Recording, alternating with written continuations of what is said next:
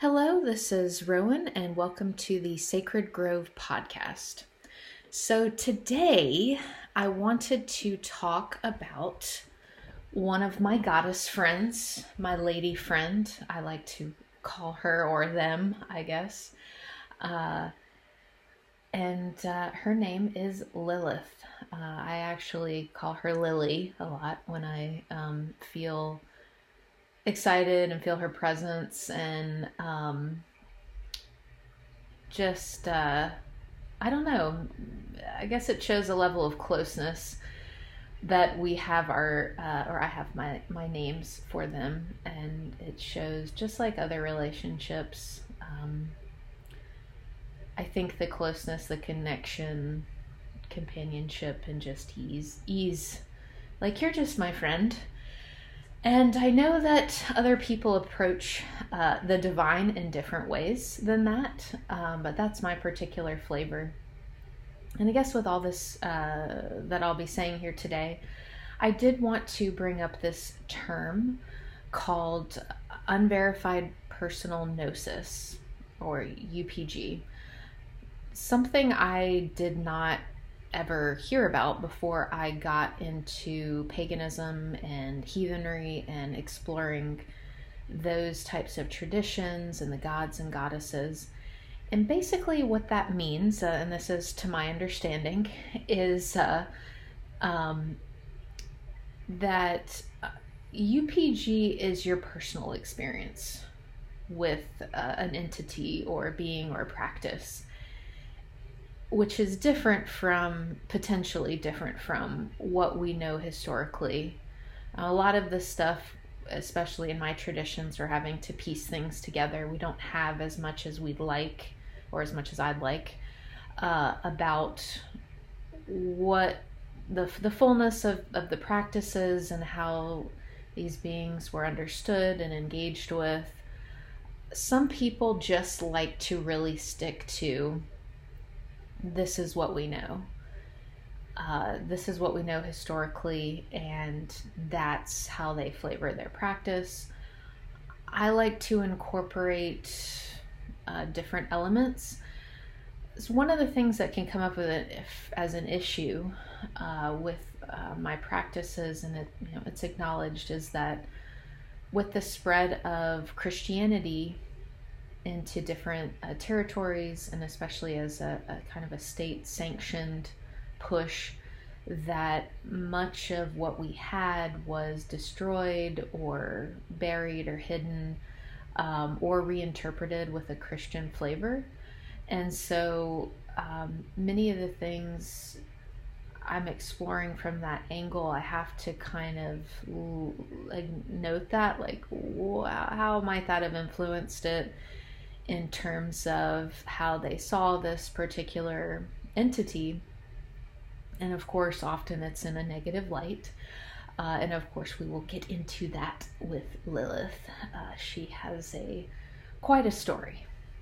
So I just want to acknowledge, and that's kind of what I've taken in terms of ethics and practice, is acknowledging that this is my personal experience, and your experience might be different, and other people's experience might be different.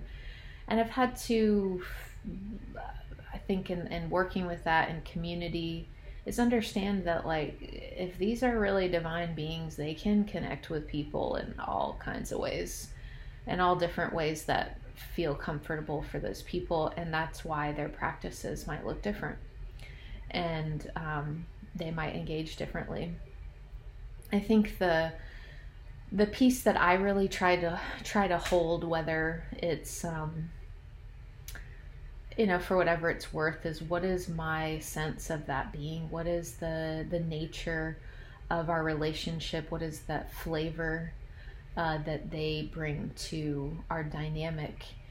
And I will say that there are times when what people are saying about, and this goes more broadly for God as well, and goddess, but also these entities, that just doesn't fit with how I know them.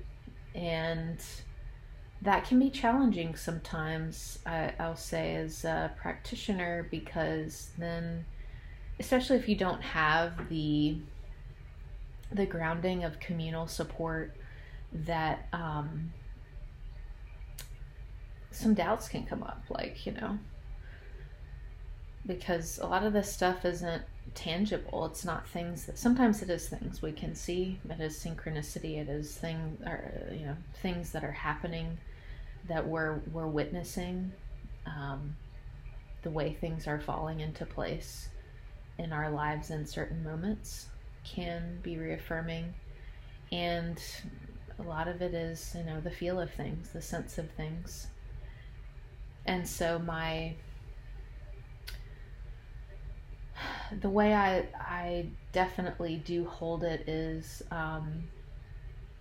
totally get if you don't believe any of this stuff or buy into it if you haven't experienced it, especially within this culture that doubts that stuff so much. If it's not tangible, if it's not scientific, if it's not rational, if it's not something you can hold and prove, then it doesn't exist. And that's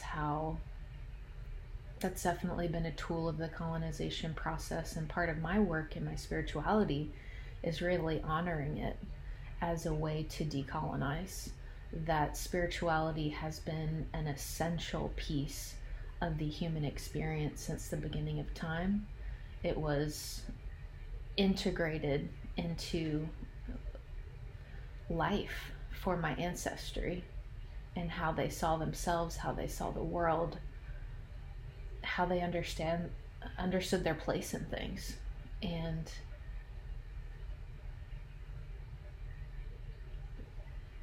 that's important to me,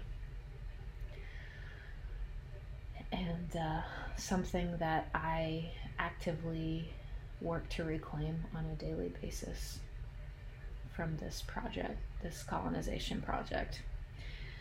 So, and all of that does relate to Lilith, because she's all about empowering, reclamation, liberation. That's what I love about her. So, who is Lilith? Great question. Well, there's a lot of stories about Lilith, and if you look her up, you will see many, many different things. Trigger warning, some demonic things. She is associated with some demon things, and I have a lot of questions about that. I don't really buy a lot of that stuff, but some people do. Some people do as a way to silence her and silence other people, as a warning and as a control tactic. And some people see her as a demon or associate her with that as an empowering thing, I think. I don't know much about those traditions, but I will note them a little bit. So in terms of my story of Lilith, how I see her, what I take from the research that I've done and what I've read, and I do want to acknowledge that the source material that I have seen is in the Jewish tradition, and some stories within the Jewish tradition. And there is some speculation about where she might in some ways be referenced biblically, but I think that's a little bit looser. I'm not a scholar, and I'm not claiming to be one in this area. So I take from different sources, but essentially she was the first woman. So she was the woman before Eve. And her story was something along the lines of she wanted to, it's a sexual thing. She wanted to be on top, and she only wanted to be on top. And Adam didn't like that. And pushed back against that, and she eventually had to flee the garden, or she left the Garden of Eden. And then it gets into demonic stuff. Part of the story is that angels were sent to bring her back, and in order to keep her freedom, she had to have a lot of demon babies. There's a lot about babies. It's so much about babies, demon babies, stealing other things from in sexual ways. The stories get pretty wild of her, and I don't really give a lot of weight to those because, again, I see it as a tool to silence and oppress women and people that challenge power structures, challenge institutions, is that look what will happen to you if you do that. You're clearly evil and you're associated with demons, and like, we don't have to listen to what you say, we don't have to engage with you, you're not part of our community. So I don't even want to give a lot of space to that. When, as I mentioned, the kind of empowering one, which I don't fully know the story of this, but supposedly in the Satanic Bible, they see her as the wife of Satan, Lucifer, as a strong figure. I don't know much more than that. I question that too, though, because again, it's still taking on this demonic flair. And I know that there were probably other perspectives and intentions on that I can't fully speak to, but just on the surface, I don't see her as what I conceptualize as a demon, which it brings up a lot of questions, because like, okay, well, if she's a demon, okay, if somebody challenges authority as a demon, then somebody that's fighting for their liberation against oppression is associated with demons. Someone who has a voice, who has a perspective, is empowered, is a demon. Okay, well then, who is Lucifer? Now, part of the story as well is that she did re-engage in relationship with Samael, who was an angel, and he also is kind of potentially also Lucifer. Some people say he is, he isn't, but there's a negative flair around him. But it is interesting, like, okay, there's something he's offering in that relationship that Adam wasn't. So then, once you get thinking, you're like, okay, well, what all is going on here? Who are these characters? And how do we assess this whole demonic flair when we also know, especially now, as more and more information is coming out about the significant institutional abuse that went on in the church for a long time, with most recently looking at the residential schools, but that those power structures were established well before that time. And when we look at things like the Inquisition and how millions of people were killed, mostly women, for threatening the church by being intellectual or wealthy or powerful or knowledgeable about healing and spiritual practices, that Lilith became a powerful tool to threaten people and warn women, warn queer people as well, I believe, that do not step outside the box, or bad things will happen spiritually, things that you should be frightened of. So so that's where they took her, and to the point where people would put like pendants on there to protect their children, because there was fear that she would steal. Like there's a certain time period where your infant was at risk from Lilith. Now again, these are all stories, so now, so there's her as that figure. There's also speculation of this other figure that was a sort of demon snake figure that would like hide in a tree or went into a tree when it was approached. That also has loosely been connected, but then some people say it's the same character, some people say it's different. Who knows? There's a lot more to this. If you want to dig into the research, there is some, scour the internet. To me, again, not as much of a priority, because I don't know that I give a lot of weight to things that to me clearly are a manipulation of a story to be used to oppress people, and by the elites and by leadership, and to a response to people and ideas that feel threatening to that power structure. So Lilith left, and then Eve came.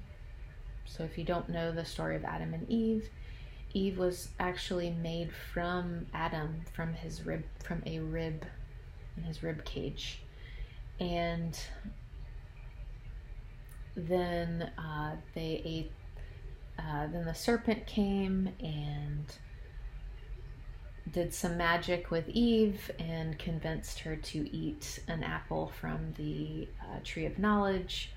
And Adam, with no...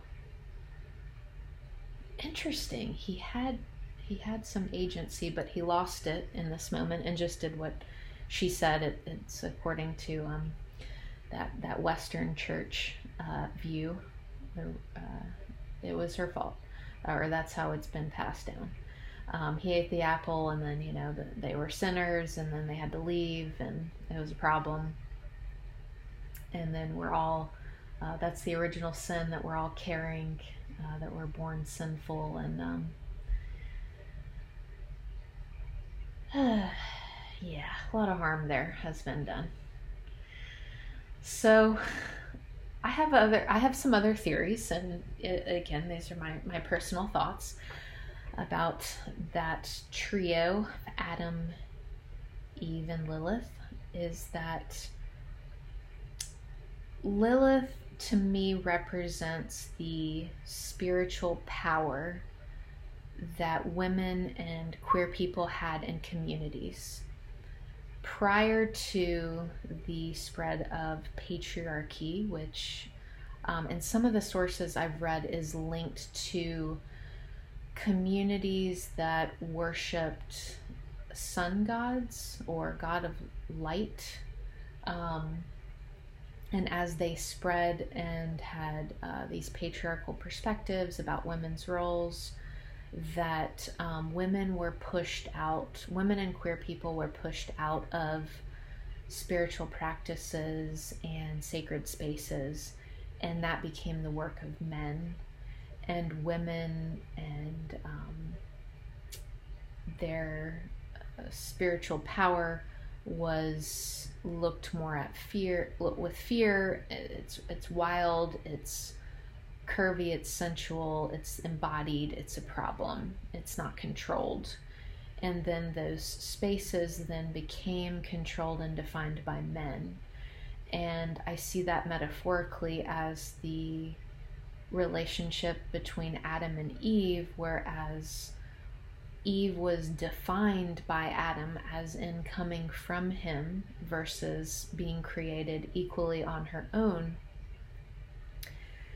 And she was put in a role where she was seen lesser as the partner to, the wife of, the partner of, which is still going on today, how many women define themselves by who they are in relation to. I'm the sister of, I'm the mother of, I'm the child of.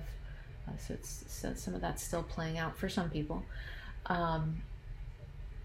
And that even though she was defined by man in a servant role, that inherent her nature is bad and is a problem.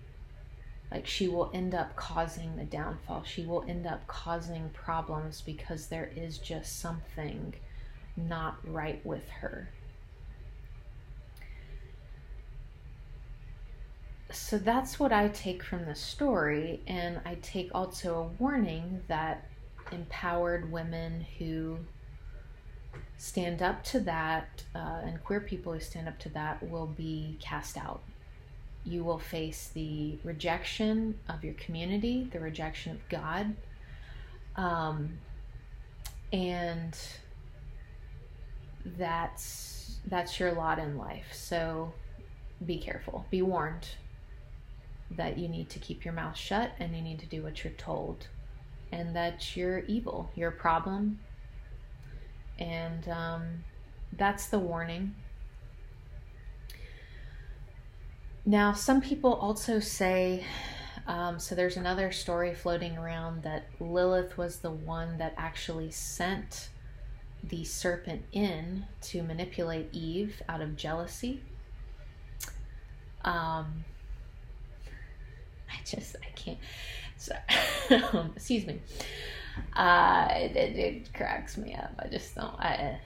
Just the stories. Because inherent in these stories is so much of the patriarchal perspective of like a woman, and like how she must be jealous of other women, and she's obsessed with babies and having babies and stealing babies, and her life is revolving around babies and manipulating men, and like being jealous of other women. And it's just like,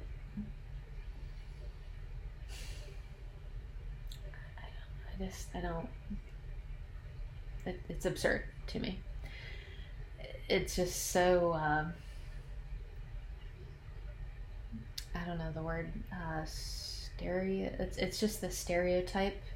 It's this cultural narrative that they want to push of how women are, and so limiting view of women and how they work and operate and what they care about and who they are and the spiritual power that they hold. It's just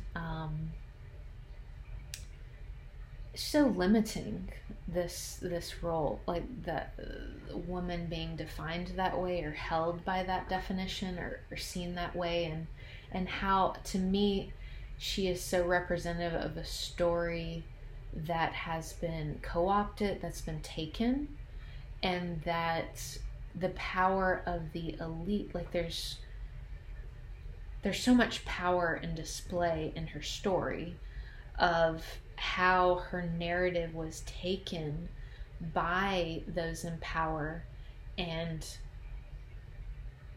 given a certain meaning or given a certain flavor or told in a certain way, making assumptions about her, and that even after her, I was about to say after her death, although she's not dead, but I was saying like hundreds of years later, they're still crafting that narrative and still crafting that narrative for how Lilith exists in our society today.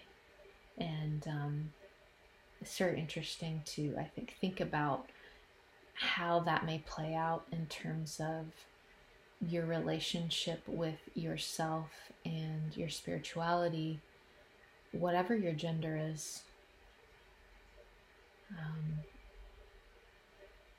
So the other side of I think the power for her is, or the story of power with her is that she was willing to give up everything that she knew, or that's the situation she was put in. She had to leave everything behind for her freedom. Her fight for her freedom, her drive for her freedom, for liberation, she risked it all.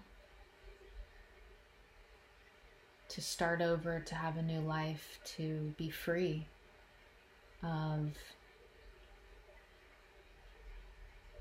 an oppressive relationship, and that didn't give her space to be her full self, to be honored fully as who she was and what she needed and what she wanted, that wasn't a priority. And for me, she has been representative of my own struggle with, oppression and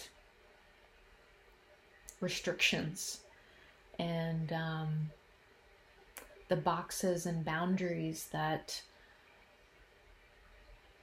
people and society try to put me in, and that struggle to be free.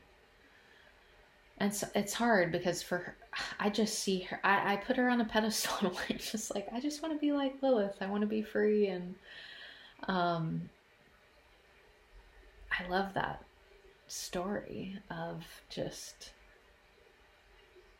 risking it all for liberation. Like that is,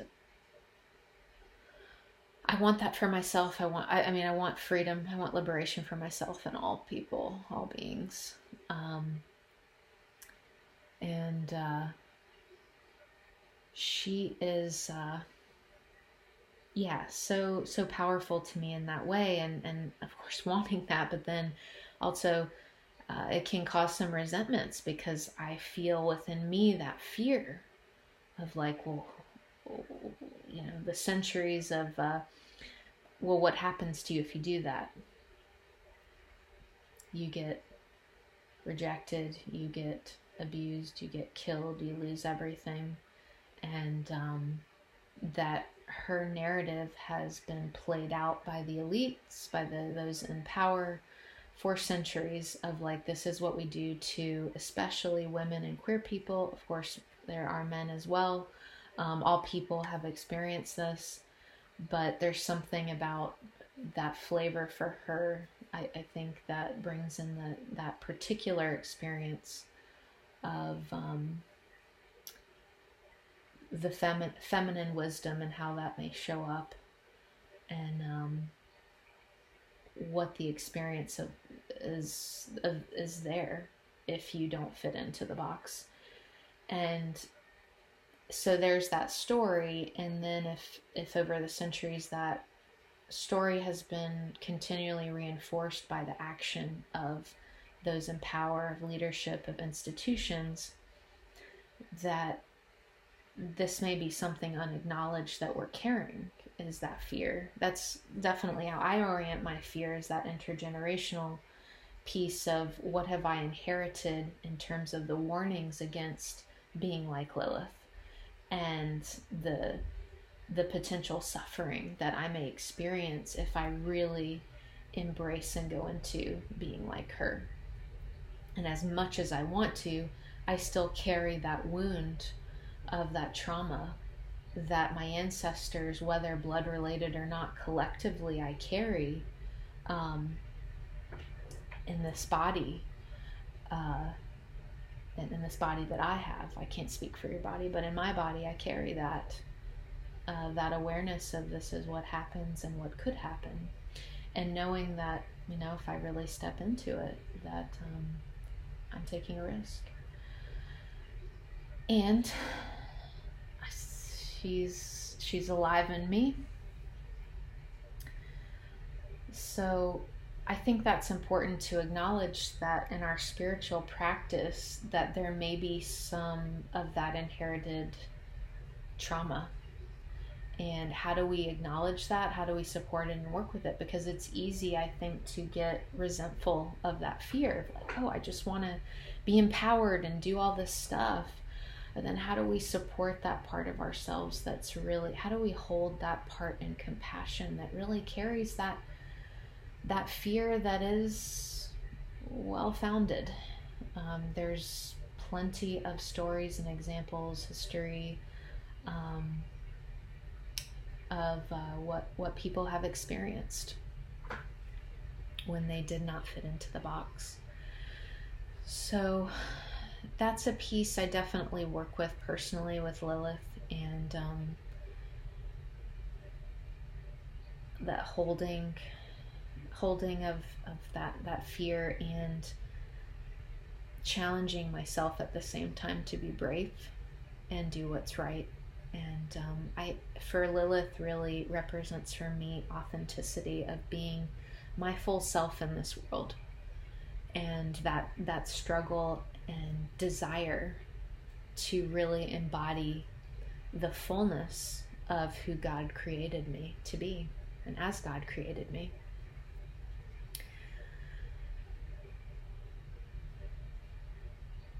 So with Lilith, a couple of other things. I think that story, though, of Lilith, whether or not you connect with her as a being, as a divinity, as a spirit, that just even her story can be very powerful, as we don't, and I'm speaking of dominant culture in the US, and really the loss that has been sustained culturally, I think, in lacking of stories of the feminine divine, but also powerful women, and what's possible, what's capable, what we're capable of.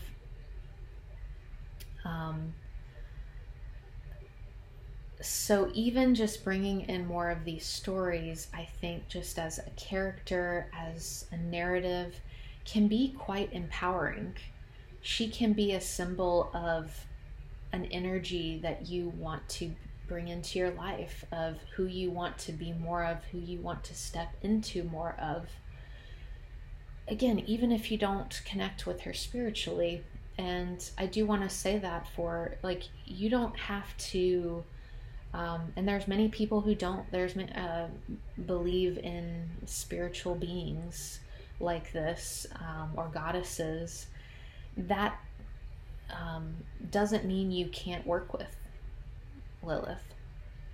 She might end up coming to you, just, be warned.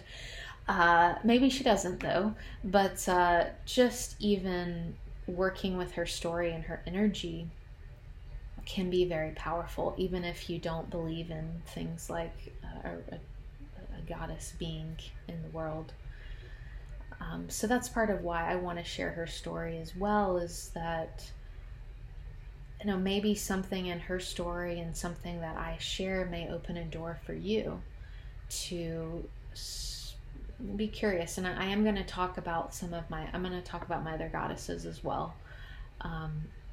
Lilith did want to be spoken of, so she told me a while back, and here we are.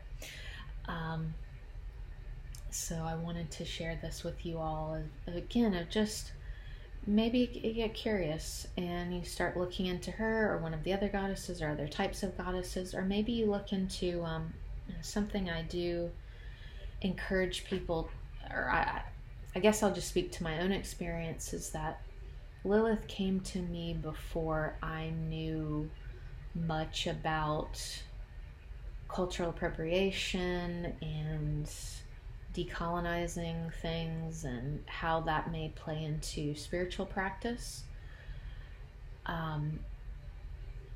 As I've moved through my spiritual practice and understanding more of that stuff, I have shifted more toward looking at the ancestors that I know and who their gods and goddesses were. That's, I think, and I'm just saying that as a white person, that I know, just part of my work on my whiteness is to really think through things like cultural appropriation and being respectful of different communities, and that my more recent ancestry and my community does have a history of appropriating spiritual practices and ascribing a certain type of spiritualism to different communities, and taking their practices without really getting permission and engaging in respectful and right relationship. So as my practice has evolved, I have shifted more to the Norse heathenry and Irish paganism. Now, the other side of that is that, if you really do believe in gods and goddesses, then they can connect with whoever they want to.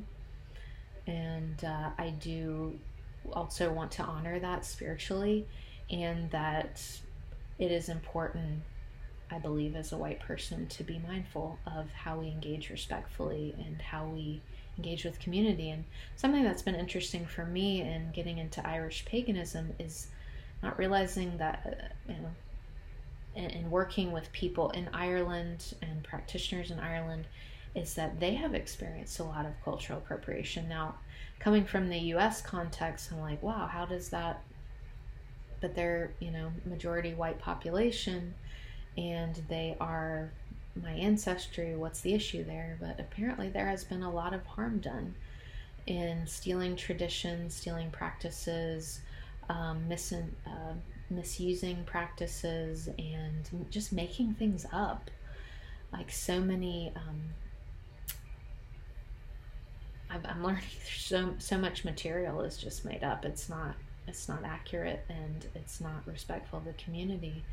And so even when you're digging into your ancestral practices, that acknowledging that there is a living community of practitioners that are from that land, from that region, and how do you engage respectfully and in right relationship with that community? How do you really connect with the community if you are going to be using those practices? So I'll probably talk more about that as I go on, but just important to note. I don't know where, I've asked myself that, like, where does Lilith fit in that? Because I do have some, I've learned I have some Jewish ancestry. I was raised within a culture that was Christian, and I see that as coming from the Jewish tradition. But I don't know who claims Lilith. I don't know. But she came to me. It's interesting because I had never known of her, and I later learned that the Lilith Fair was kind of inspired by her. I've heard of that, but I didn't know like what the meaning was growing up. And I just kept hearing her name, like, oh, have you heard of her? Or she would pop up in different things I was reading. I'm like, okay. And then then I was like, maybe I should look into her, and I did, and I was just blown away. It was an instant connection, and then she started to like engage with me spiritually, and like so much spiritually, I think it is like listening. It's often whispers, like the name, the voice. One of the ways that she engages with me is through owls. She's connected to the owl. She flew out of Eden as an owl, maybe. And so when I hear the call of an owl, that's her often letting me know, like, hey, I'm here. How you doing? Or I'm watching you. I see you. And that's been a very beautiful experience over the years to connect with that animal, and also to have that spiritual connection in those moments, or experience it. So yeah, it doesn't really have to be more complicated than that if you But it for some people, again, they have more of a, and maybe I'll do another session or podcast on this, of like different ways practices can look, because mine is very different from other people, where they are doing certain regular rituals and offerings and things like that. And my relationship is more conversation and conversation through nature. That's how we tend to connect. So Lilith, yeah, I just really love her. So I guess another piece of how she has engaged with me spiritually is I've gone through difficult times or challenging times. For me, Lilith has been showing up more as a protective force of like, no, like she's ultimate, strong, powerful being. She's not afraid of anything. And so when I'm afraid, she comes in and literally sometimes sits on my back. How she usually appears, she sits on my back, or she's sitting up in a tree watching, just keeping an eye out for anything that might be a threat. And that's whether it's just something in life that I'm stressed about, or it's something like a stressful spiritual experience. Like, she keeps an eye out, and that's kind of that's the flavor she's taken with me a lot more, is just like encouraging me to be myself and take those risks, and also that like she has my back through the process. And again, with that narrative of different people have different practices and different types of relationships, is I have had people, I've read stories of people like, oh, you need to be careful of Lilith, because she could turn on you. And I have never had that experience with her. She is solid, she is with me, and she is so loving and so protective, and like, I've got your back. She is a warrior. She is, I guess, yeah, she's a warrior for all of our liberation. And speaking of it ancestrally, yes, I don't know that I have any ancestors that even knew of her, but that she might be the only goddess that I'm just like, she's in my blood. Like, I carry her blood. And to me, that's whether it's like I'm actually descended from some sort of blood connection, I don't really see it that way or need it that way, but that I carry her energy, I carry her life force into the world. And what she is representative of, as much as these institutions or these powers that be, these elites, may try to suppress her and suppress what she represents, she'll keep coming back. She will keep coming back. I mean, the fact that like I'm speaking her name, that she still has a presence in this world after they have worked so hard to suppress her, to warn us against, to demonize and get rid of and push away her energy, that she is still around, she is still thriving, she is still present. It's huge. And it's very empowering to me when I may be in situations where I'm going up against some type of oppression, or I want to push against her, I want to fight for something that's right, that as much power as that other side may have, or that institution or that force may have, is that I'm going to just keep coming back. Like, we're just going to keep coming back. Like, you can't get rid of us. And I see it but more recently in my spiritual practice, I've gotten the message of like, she represents, or she's one aspect of God that refuses to be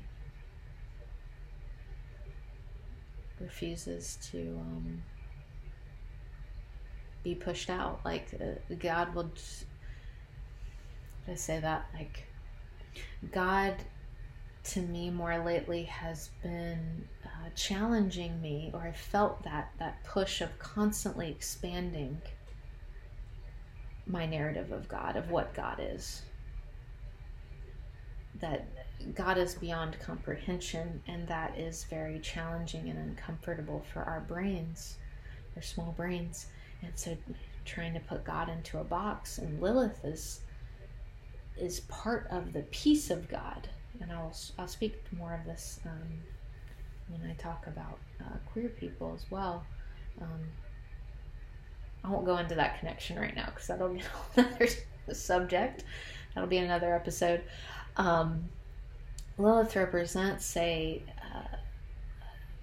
piece of God that refuses to be contained, to be locked in, to be boxed in. That God is so far beyond our comprehension, and really pushing us to open to the diversity and expansiveness of the universe, like I talked about in my last session. And she's part of that energy. She's part of that energy that, as much as you may try to shut her down because it's uncomfortable to really take in her experience, what she's sharing, what she's offering, to really open up to the liberation that she is demanding, that she'll keep coming back. And God demands, I just felt that, like, God demands liberation. God will continue to demand liberation.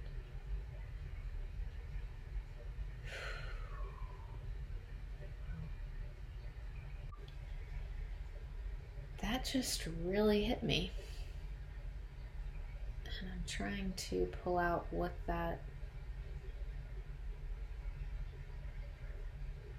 exactly that is, but what's coming now is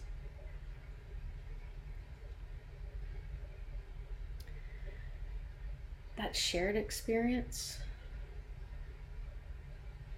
that experience that I have in seeking my own liberation and wanting the liberation for others, hopefully working towards liberation of others, is that is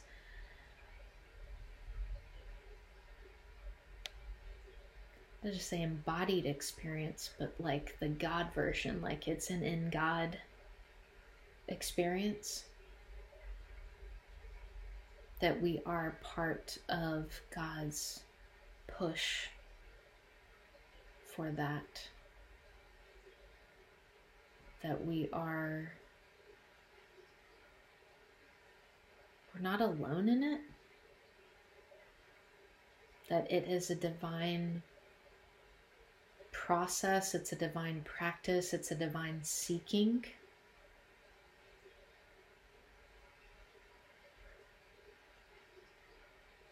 And that can be so, I think some of the emotion is like the pain of like, that can be so hard to hold, because you've got this dominant culture and narrative that's so diminishing of you, and so is acting out that constriction, that oppression, that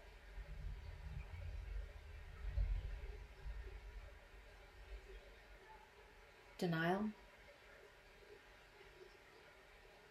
And of course there's going to be some doubt there. Of course there's going to be some of that, and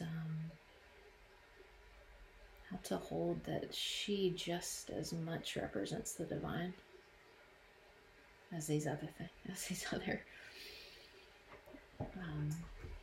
beings beings, or she does to me.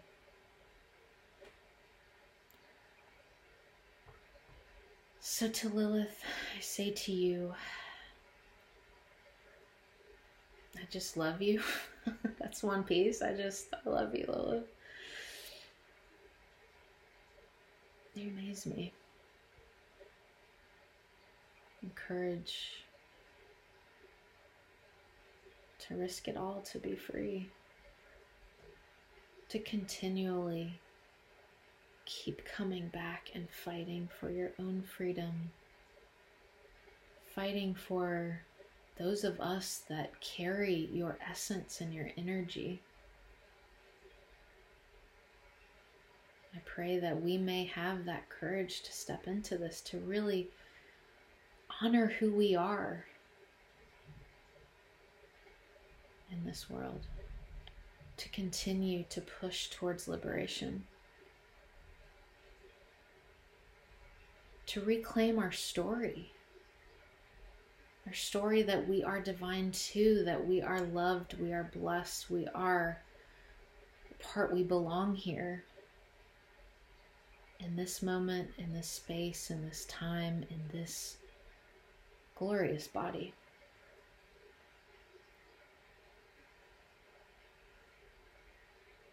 We belong here too. We have a right to be here too. That these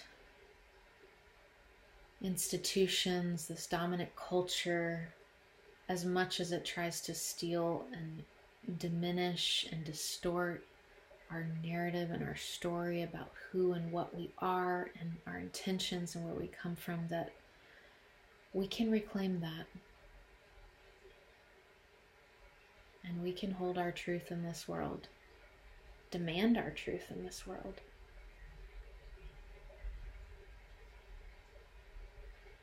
I thank you, Lilith, for showing up for me,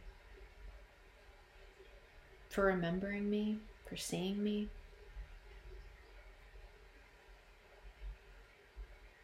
for embracing me and all that I am and all that God made me to be, and reminding me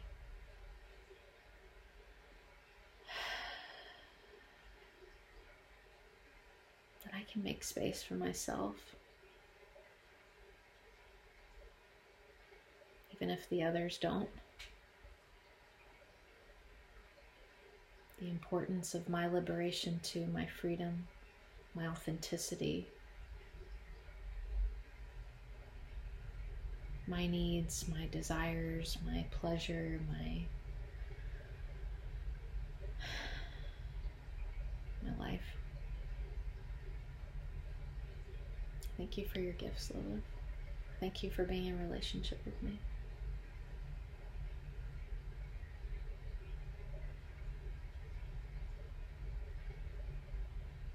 I thank you for holding me in those moments when I feel afraid. When I get lost in the fear of that possible rejection, of those risks. And helping me remember how important it is to be free. How essential it is to be free. And that I have the right and I should fight for that, because I'm fighting for my own freedom and fighting for my own liberation. I'm fighting for others. I'm willing that in this world for all beings. And that is one of the most beautiful things I can even imagine, most meaningful things. It is the work I am called to do.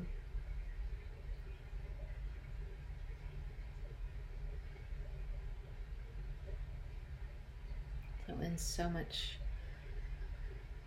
much gratitude and love, and